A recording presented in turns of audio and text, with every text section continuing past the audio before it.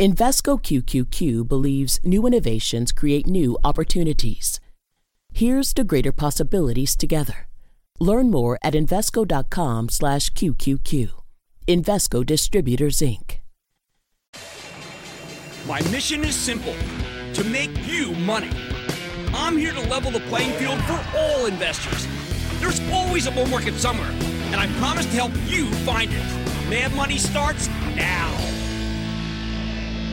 Hey, I'm Cramer. Welcome to Mad Money. Welcome to Cramerica. Other people want to make friends.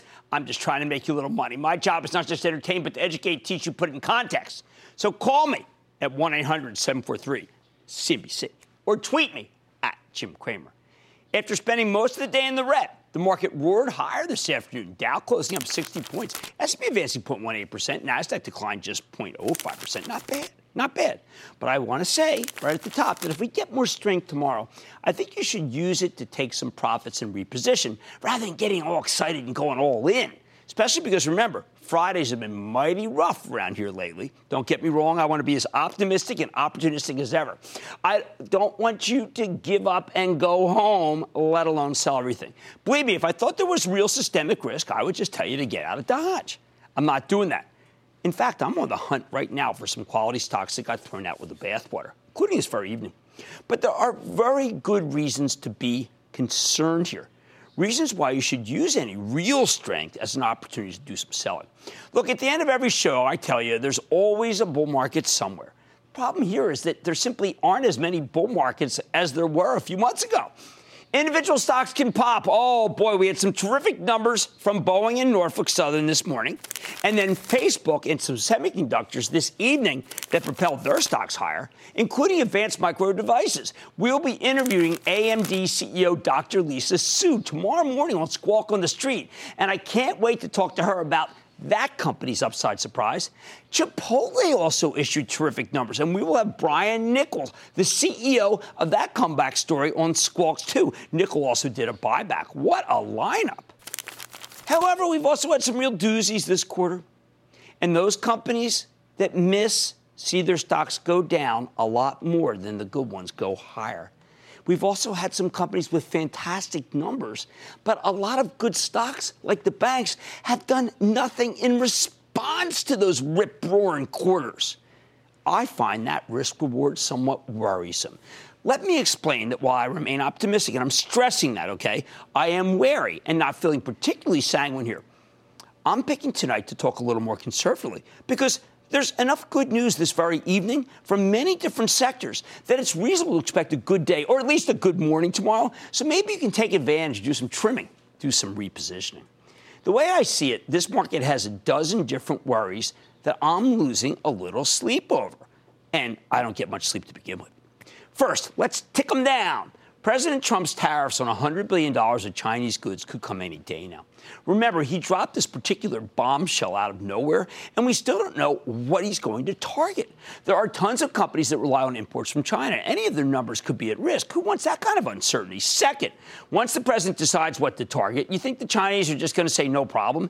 No, they'll retaliate. Maybe they'll hit us with tariffs on their own. Maybe they'll organize boycotts of American products. Nothing's really off limits with the PRC. You want to own our country's big tech companies if China's hopping mad? My forecast is the same as Mr. T's in that legendary Rocky III. Pain! Third, NAFTA. I keep hearing the negotiations are going smoothly, but love him or hate him, the idea that anything's going smoothly between Trump and Mexico is hard to swallow. Our relationship with our neighbor to the south is the worst I've ever seen it, and the peso's doing nothing. Hey, it would be going up here if those talks were going really well. Fourth, last month, the president exempted a bunch of major U.S. allies from the steel and aluminum tariffs. Those exemptions expire on May 1st, when we find out how these duties will be actually implemented and who they'll hit. This matters. According to the conference calls I've been hearing in the last couple of days, some steel prices are up 50% year over year. This could hit.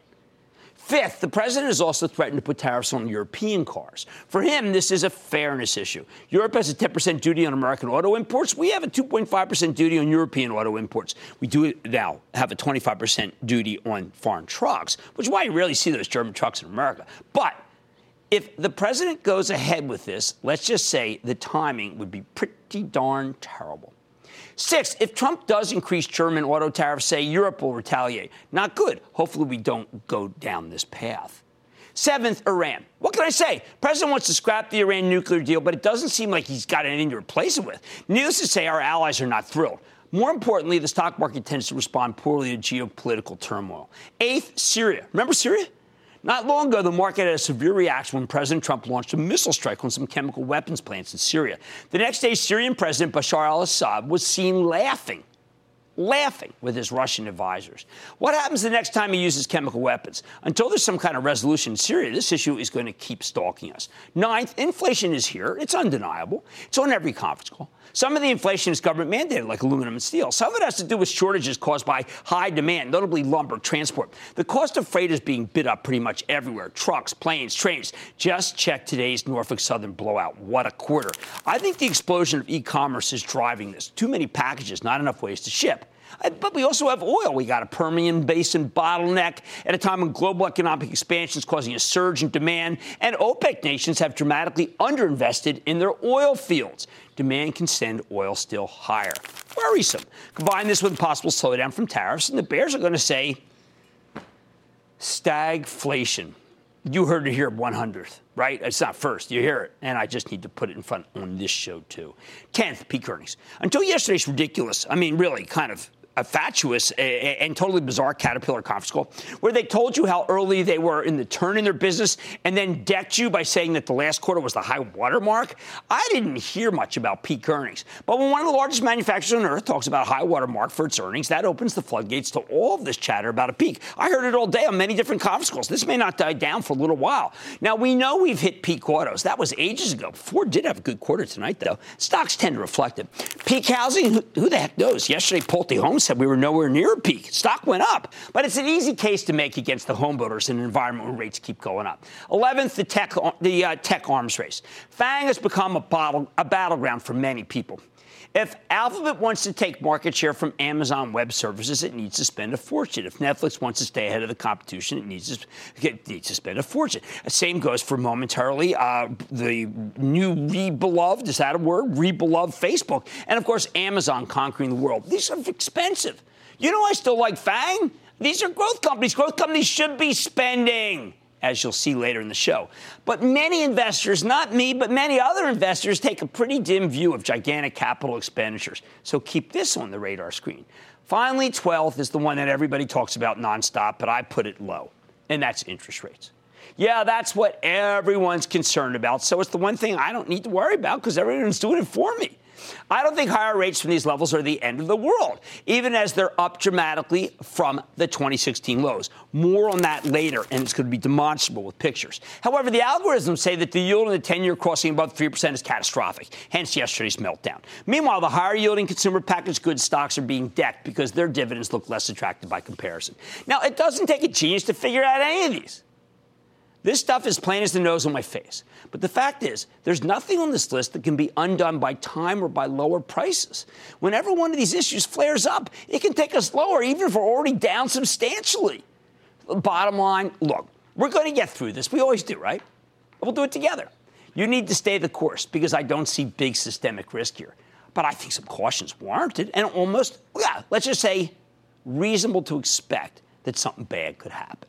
The market needs to run a brutal gauntlet, and the current gauntlet is a lot harder to navigate than anything we've seen around here in a long time. That's what's bothering me. That's what has me concerned. And that's why I think you may want to use any additional strength tomorrow to trim some positions, raise some cash, so you have the ammunition to buy into weakness caused by any of these 12 very nagging concerns. Cindy in Pennsylvania. Cindy! Hi, Jim. How are you? I'm good, Cindy. How about you? Good, thank you. Hey, my question concerns Super Value.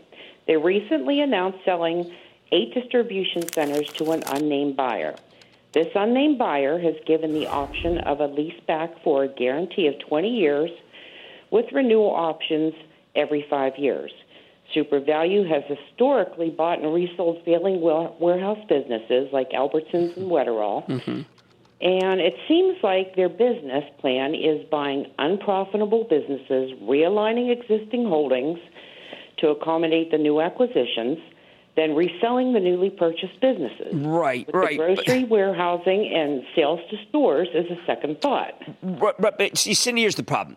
It's not particularly well run, and it doesn't have a great balance sheet. At the same time, Costco boosted its dividend last night from 50 to 57 cents. It's very well run, and it has a fabulous balance sheet. We like well-run enterprises with growth that have great balance sheets. That's why I'm going to tell you, even up here, I like Costco a heck of a lot more than I like Super Value. Let's go to Skip in Colorado. Skip. How are you? I am good, Skip. How about you? Booyah. I'm in Lafayette, Louisiana today. Lafayette. Alonzo Lafayette. That's it, baby. Thank you. Well, Jim, what are we thinking here? Jim. Yeah. Win Resorts. Talk to me. Tell me what your thought is on this. I got to tell you, I looked at the numbers yesterday. They blew it out. Talk to me. Skip, you're absolutely right. The quarter was terrific. There was a lot to like that was good, but I think that people in the end want Steve Wynn back, and they're not going to get Steve Wynn. He ain't coming back. And a winless Wynn says, go buy MGM. Okay, I'm not going to lie to you. I'm a little queasy. It's not an easy market, but we're going to get through it as we always do because, look, we have some really good numbers tonight and maybe get to lighten up tomorrow. On Mad Money tonight, the 10-year Treasury yield broke through that faded 3% level yesterday. I'm getting into the market psyche and telling you what it means for the global economy going forward. Then the market's been a roller coaster of late, and you know what? I think you've got some questions. So tonight I'm opening the phone lines after yesterday's incredible decline to help you navigate the unknown. And then Google, Facebook, and other tech giants are spending a ton. But is that a good thing or a bad thing? Stick with Cramer. Don't miss a second of Mad Money. Follow @Jim Cramer on Twitter. Have a question? Tweet Cramer. #MadTweets. Send Jim an email to madmoney@cnbc.com or give us a call at 1-800-743-CNBC. Miss something? Head to madmoney.cnbc.com.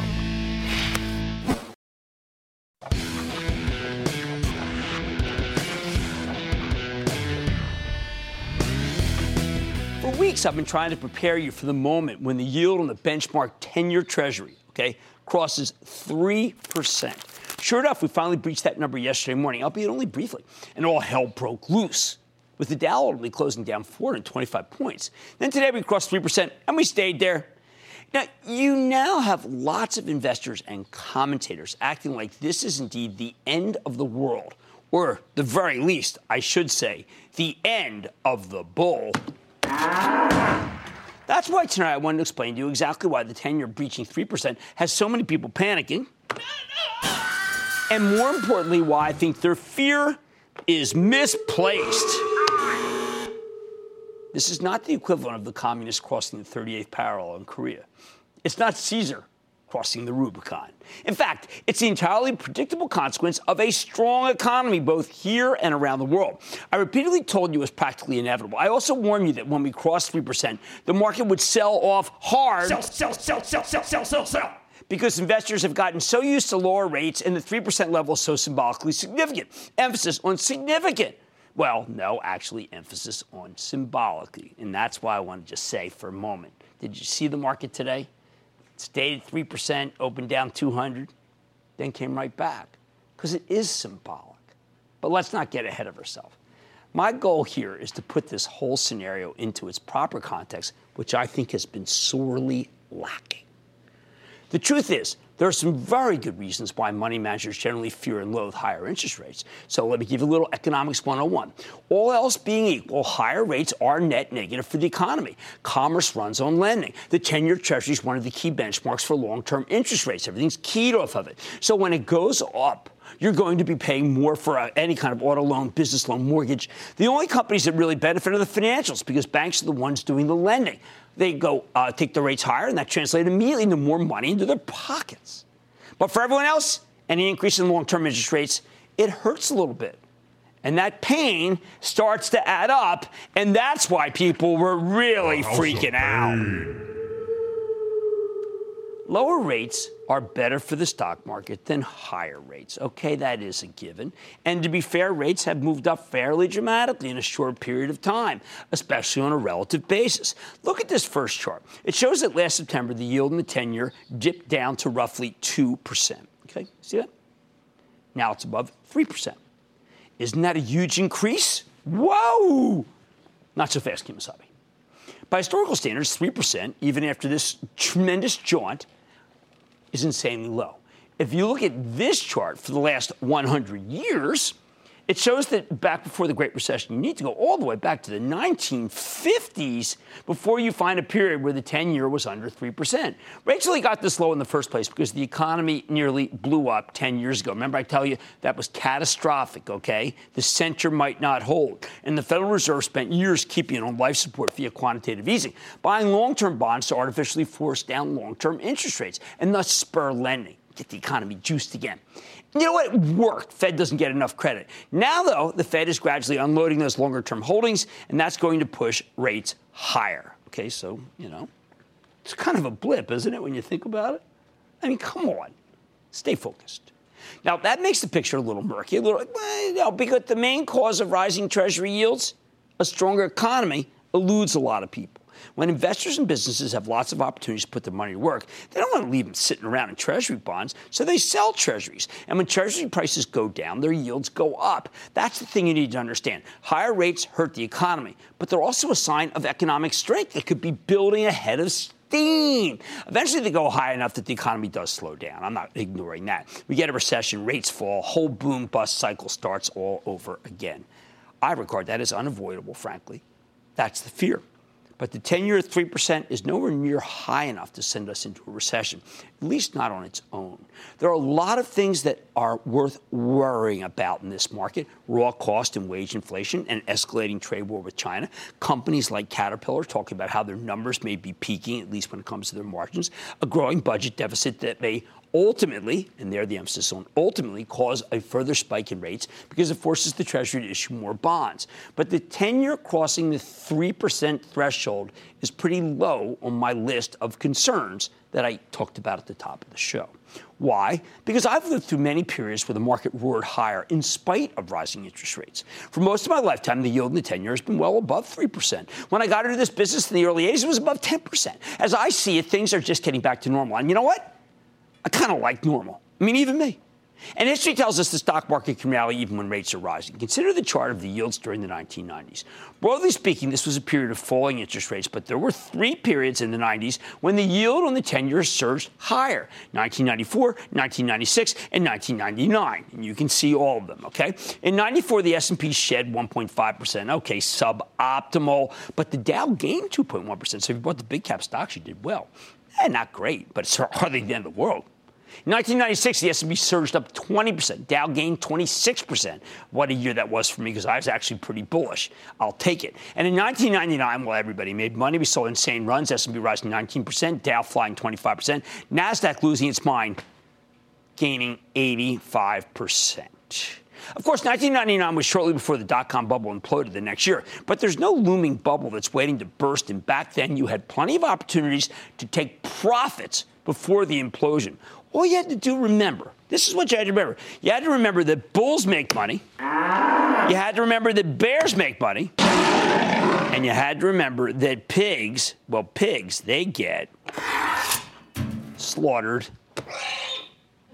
How about a more recent example? Look at this chart from mid-2003 to mid-2007, okay? This is really interesting. The yield in the 10-year climbed from a little above 3% to roughly 5%. That's 4 years of steadily rising long-term interest rates. And, of course, during this period, the Federal Reserve was hiking short-term rates just mechanically. 4 years of steadily rising rates. And what happened?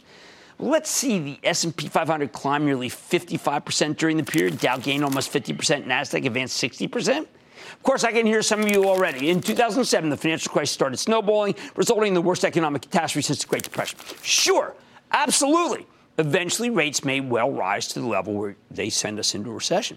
That's what happened in 2007 when the Fed mindlessly tightened the short rates without paying any attention to the data and ended up strangling the economy. But again, we're nowhere near those levels. Remember, we had 4 years of the stock market rallying like a champ in the mid-2000s before we gave up the ghost. The yield on the 10-year bottom less than 2 years ago. So we've got plenty of time. And you can always take profits, okay? Remember that. You can take profits. There's nothing wrong with riding a rally higher and then ringing the register when things get precarious. That's part of my job, is to try to help you do this. So what do you own in this post-3% environment? First of all, like I mentioned earlier, this is nirvana for the banks. I adore the big money centers, JP Morgan, Citi, Bank of America. They are the most direct beneficiaries, even though their stocks act absolutely terribly. Same goes for the smaller regional banks. I like First Horizon, which we just heard from last Friday. I've also been buying Goldman Sachs for my charitable trust, even as it has been a total house of pain. Hey, that's okay. The banks can all go a little lower here. Stocks go lower. It's okay. They actually get cheaper as they come down. What else tends to work in an environment where rates are rising? Well, big cap tech stocks. You know I'm a fan of Alphabet, which continues to not nearly get enough credit for the fabulous numbers that it had, and also has the added advantage of not doing any business in China. Worried about a little China? I know, but Intel works too. And you can own the safe industrials that benefit from a strong economy. That's typically what you're supposed to be buying, according to like the hedge fund handbook. Boeing just reported an amazing quarter today, yet its stock's off nearly 30 points from its highs. Huge fan here of United Technologies. Charitable Trust owns Honeywell. The former reported a great quarter. The latter appeals to me because of its breakup value. I've got the United Technologies in the bullpen for club members of ActionAlertsPlus.com. That's how much I like that situation. Greg Hayes, what a conference call. Nobody cared. It was on a big down day. What should you avoid? Well, classically, you have to avoid the high yielders. Every time the yield in the 10-year ticks higher, stocks that pay big fat dividends like the utilities become less attractive versus risk-free treasuries. That's a tough headwind. They need to generate gigantic earnings beat to give you a reason to stay. And, we don't get that with many utility stocks, and we talk to a lot of them. Sure, periodically, you do get a high yielder who blows out the number. As we saw last time, remember we had Six Flags? They reported excellent numbers, and then that stock rallied 8.49%. Still yields about 5%. Or, to get things really going, say with a consumer packaged goods stock, Imagine has to be willing to take bold action, like breaking up the business or putting the whole company up for sale. Otherwise, unfortunately, I think you got to pass. The bottom line, despite the big freak out over the 10-year crossing 3%, this is the wrong thing to worry about here. Now, this market has plenty of other problems. As I mentioned them all at the top, I ticked them right down. But the 10-year by itself is not enough to slay the bull, as I just showed you with these charts. It just means you need to be a little more selective and less panicky when executing that discerning strategy. Stick with Cramer.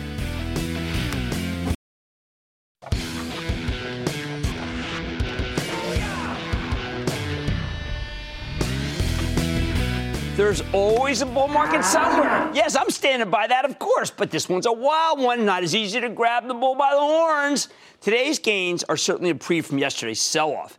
And judging by tonight's earnings parade, including Facebook, we got good numbers, Visa, don't forget AMD, we got Lisa Su on tomorrow's Squawk on the Street.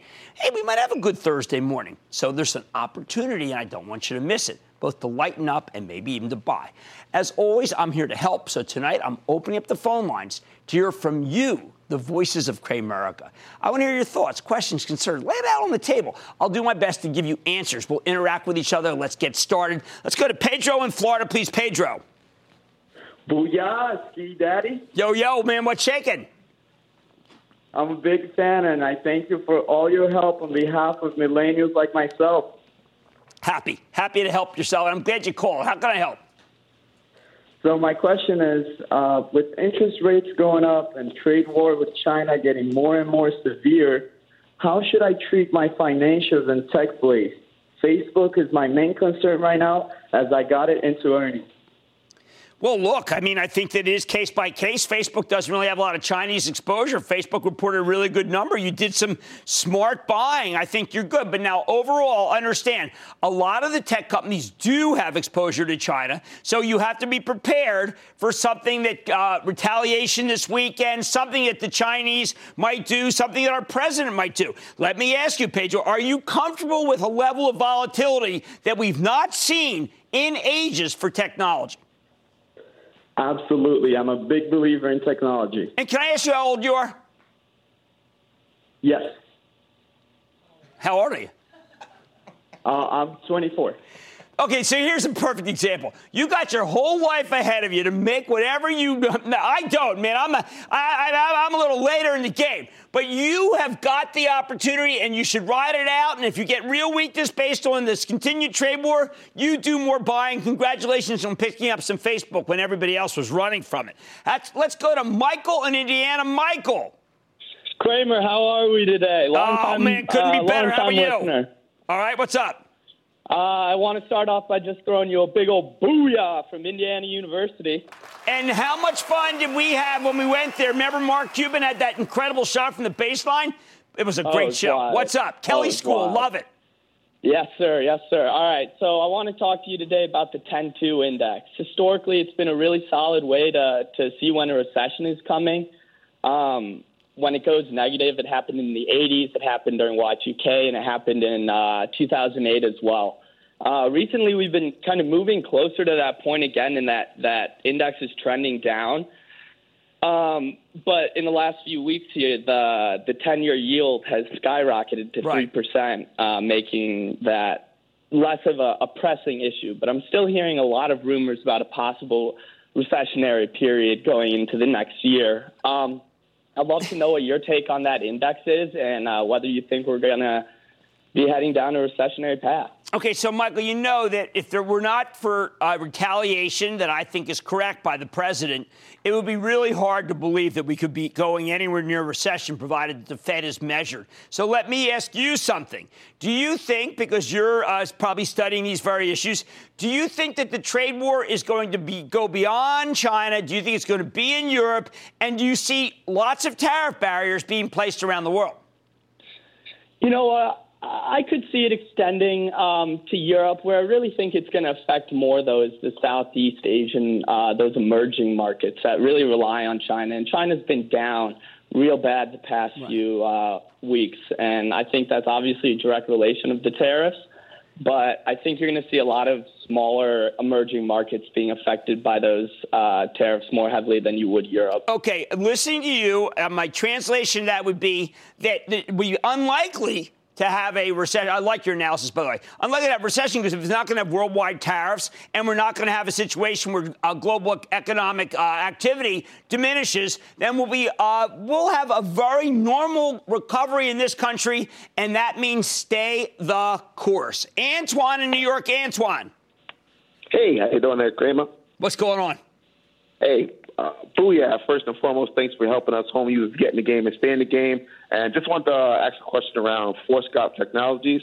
A few weeks back, you made a recommendation on it. I liked the cyber play, and so I took some profits out of FireEye and moved them into Forescout.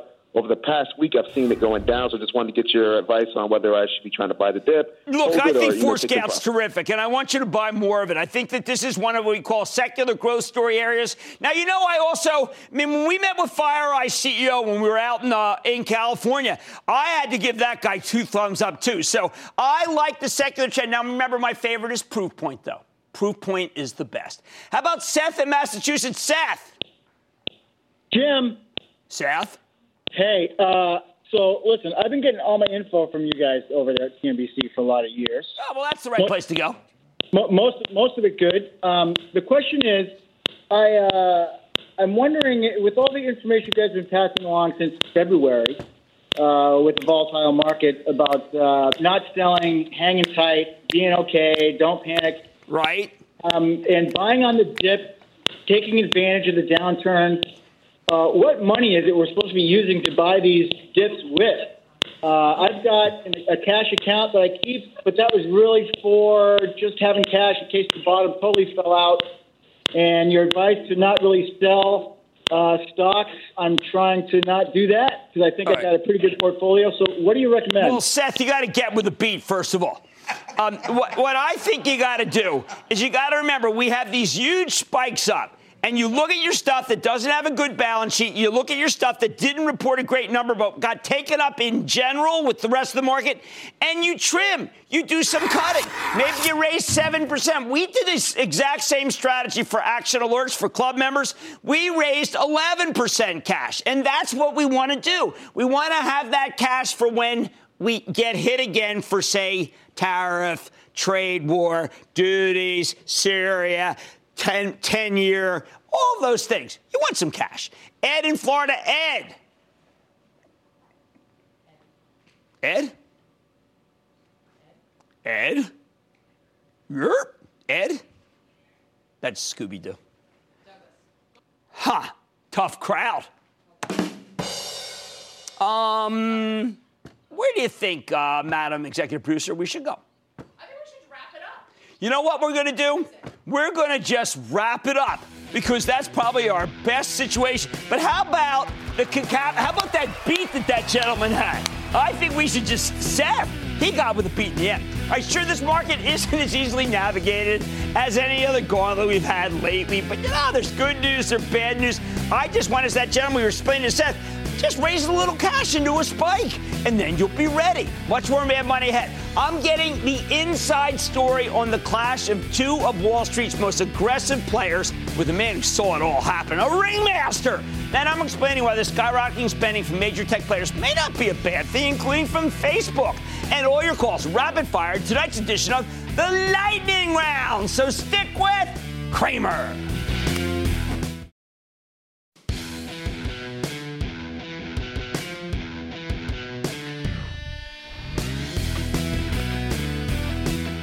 Sometimes truth is stranger than fiction. 5 years ago, two notorious billionaire activist investors, Bill Ackman and Carl Icahn, got into the Wall Street equivalent of a bare-knuckle boxing match from Scott Wapner's halftime report. For 27 minutes, there was no trading going on at all. They clashed over Herbalife, the nutritional supplements company. Ackman was aggressively short. Icahn was long. But the whole thing quickly became personal real fast. Apparently, Icahn never watched that old George Carlin sketch about the 7 words you're not allowed to say on television. It was surreal. In the end, Icahn made a killing in Herbalife, and Ackman's short position lost a fortune. But more importantly, this episode showed you a lot about how the masters of the universe think. So let's check in with CNBC's own Scott Wapner, who refereed this grudge match and wrote a book about it, When the Wolves Bite, to learn more about this clash of the financial titans. Scott, welcome to Mad Money. Good to see you, buddy. Great to be here. All right, well, you got to see it to believe it. We're going to go right back. Have a seat. We're going to go right back, play a little tape, and then we're going to do some narration. All right, pal? Let's do it. Okay, let's go.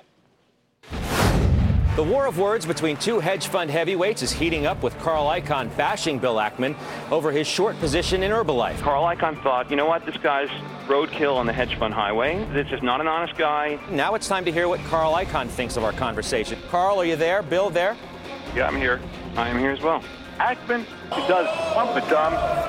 He's got one of the worst reputations on Wall Street. And I'm telling you, he's like the crybaby in the schoolyard. I mean, I wouldn't have an investment with Ackman if you paid me to do it. Carl, after the whole thing, called me up, and he literally said, Bill, we can be friends now. And I simply said to him, I said, look, Carl, you are no friend of mine.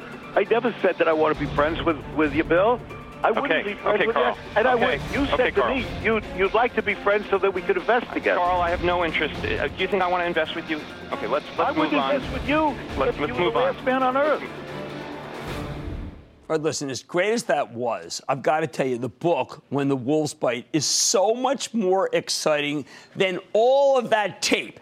And I learned so much. Scott, tell me what was going on right then, and tell me how things got resolved.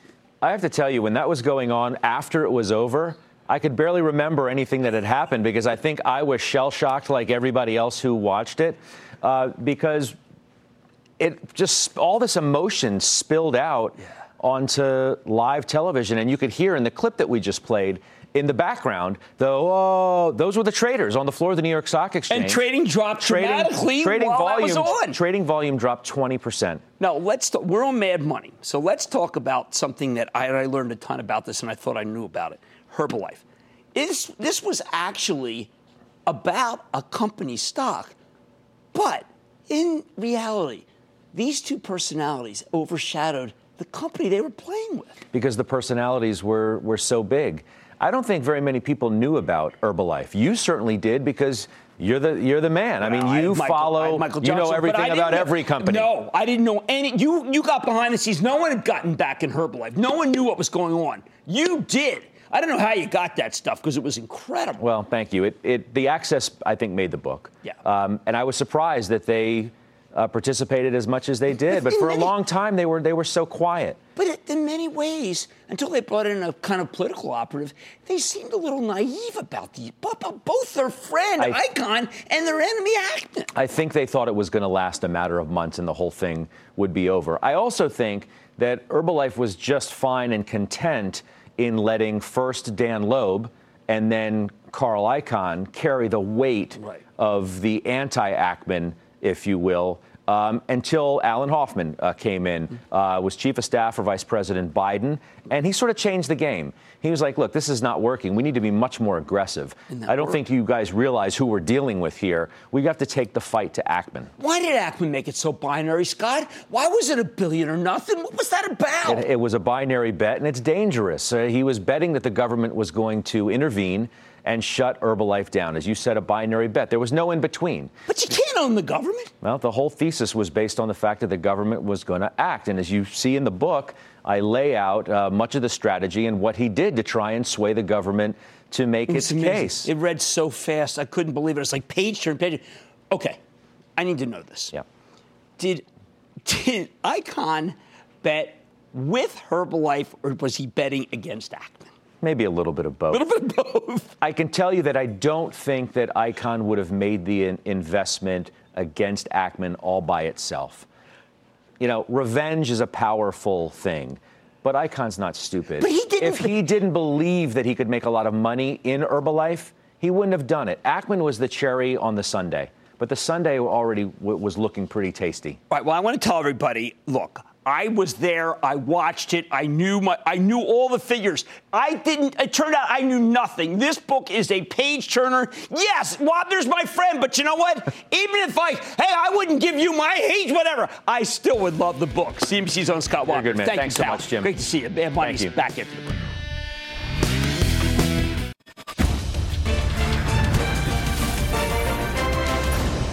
Tomorrow, kick off the trading day with Squawk on the Street. Live from Post 9 at the NYSE. How come no one's saying in our ear, you got to go? This is the only time I've ever heard not someone saying. That's the music. The music whispers. You got to go. I was going to say that maybe there's some topics we can talk about, and they never tell us to go. A little music bed under the hole. Yeah. It all starts at 9 a.m. Eastern.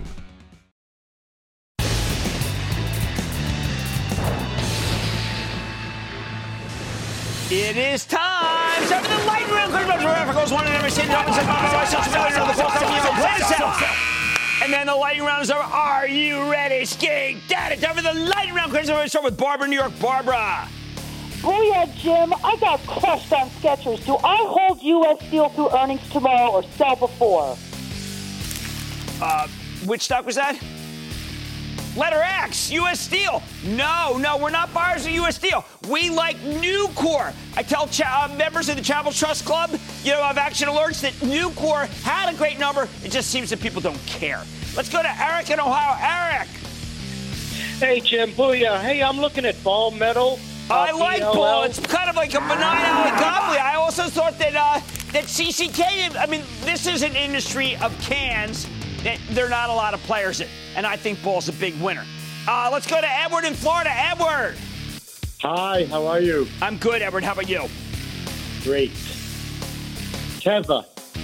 Teva's not good enough. We got to have growth, consistent growth, and yield, and there's a bunch of really good drug companies who are going to give us that, and I feel much more happy with those. Joel in Illinois. Joel. Hey, Jimmy. Yo. Booyah. Booyah. CME Group, what's happening? Oh, man, that is an ideal stock for this environment. It does well in volatility. It's incredibly well run. I think that Mr. Duffy has done a fantastic job. I like the choice. Let's go to Beth in New Jersey. Beth. Hi, Jim. I'd like your input on whether or not it's the right time to buy shares in Aqua America. You know what? This is an economy right now that is hot, and typically in a hot economy, that is not the stock you want to buy, even though it is a well-run company. John in New York. John. Jimmy, booyah. Booyah. What's going on? Nicky D's on the cheap. All right, the stock has come down enough. Now, QSR had a good quarter. Chipotle tonight had a good quarter. Hey, Mr. Nichols going to be on Squawk on the Street tomorrow. I'm saying yes to McDonald's right here. Buy half, then wait. Let's go to Daniel in New York. Daniel. Hello, how you doing? I'm calling asking about MWA, Mueller Water. I was an original shareholder when they spun that off from Sharon Steel, and I've got to tell you, this is not the time to buy. I don't like the numbers right here. And that, ladies and gentlemen, conclusion of the Lightning Round. The Lightning Round is sponsored by TD Ameritrade.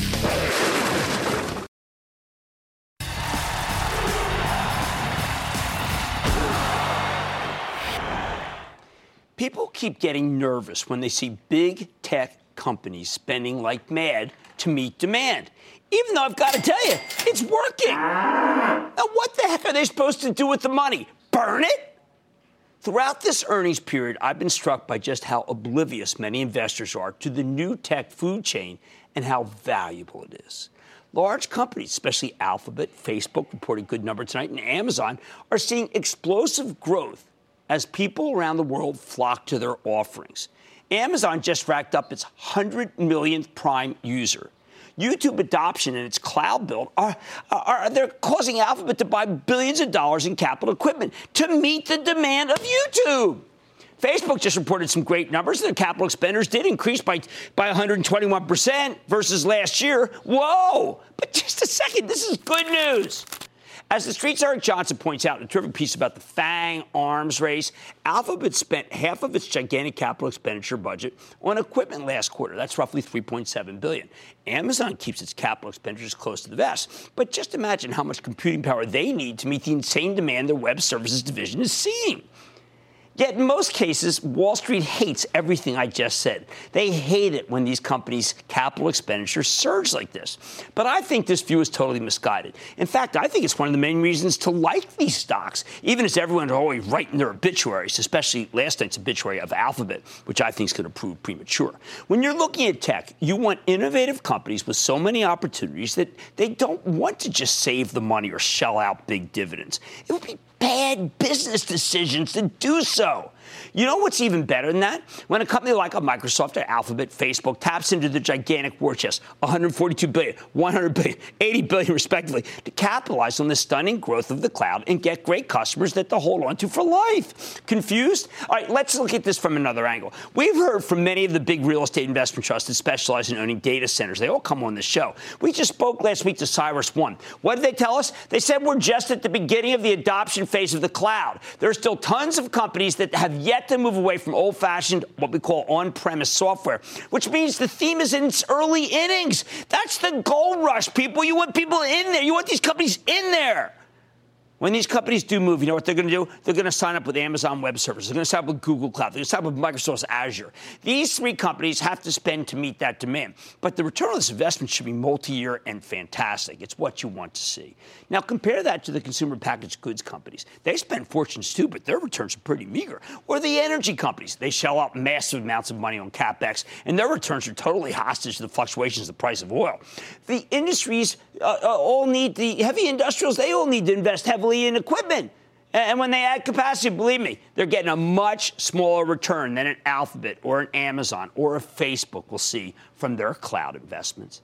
In those industries, it's simply understood that this is the cost of doing business. Well, the same goes for the cloud plays. They have to spend to win, even as they do have so much more left over that they can even do an increased buyback like Facebook announced tonight. And look, the incredible surge in demand here is about more than Amazon and Facebook and Alphabet and Microsoft. When ordinary businesses decide to migrate to the cloud, what happens, it ends up meaning that there are going to be equipment bought from AMD, great quarter tonight, from NVIDIA, from Intel, from Micron, and many other tech companies that investors seem to have trouble getting their heads around. You better believe a lot of Alphabet's CapEx is going to end up going to those companies, too. Companies need to hire Accenture, Red Hat, VMware, Salesforce, Workday, ServiceNow, great quarter from them this evening, and Splunk to facilitate their cloud adoption, get the most out of it. We like those, too. That's why I think these stocks are so terrific long-term and why I'm unwilling to abandon them, even though the market tends to throw them away when the 10-year hits 3%. So the next time you blanch when you see insane levels of spending from these tech titans, remember, they're doing it for a reason. This spending is necessary, imperative even, if these companies are going to keep generating phenomenal sales and amazing earnings growth, which is exactly what we want them to do. They're doing what they're supposed to do, people. Don't run from it.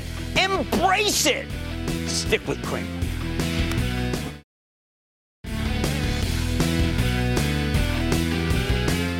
8 teams, 60 stocks, 1 winner. The 2018 CNBC stock draft kicks off tomorrow, and yours truly will be doing the color, and it will be epic. 2 p.m. tomorrow. Power lunch, indeed. Okay, tonight we had Advanced Micro. Going to be real good tomorrow. Got Dr. Lisa Sue on Squawk on the Street. Facebook blew the numbers away. Cambridge, what was that thing? If anyone remembers, give me a jingle. And I've got to tell you, PayPal may have been a big star tonight. Like I said, there's always a bull market somewhere. Promise I'll find just for you right here, Mad Money. I'm Jim Cramer, and I will see you tomorrow. I want people to feel like they just learned something. We have journalists in the far corners of the universe. I can't wait to get all of those resources under 1 hour-long newscast where we can deliver the facts of the day, clearly and concisely, in context and with perspective, and tell people what's happening, what it all means. Get the truth, not the spin. The News with Shepard Smith. Subscribe to the podcast today.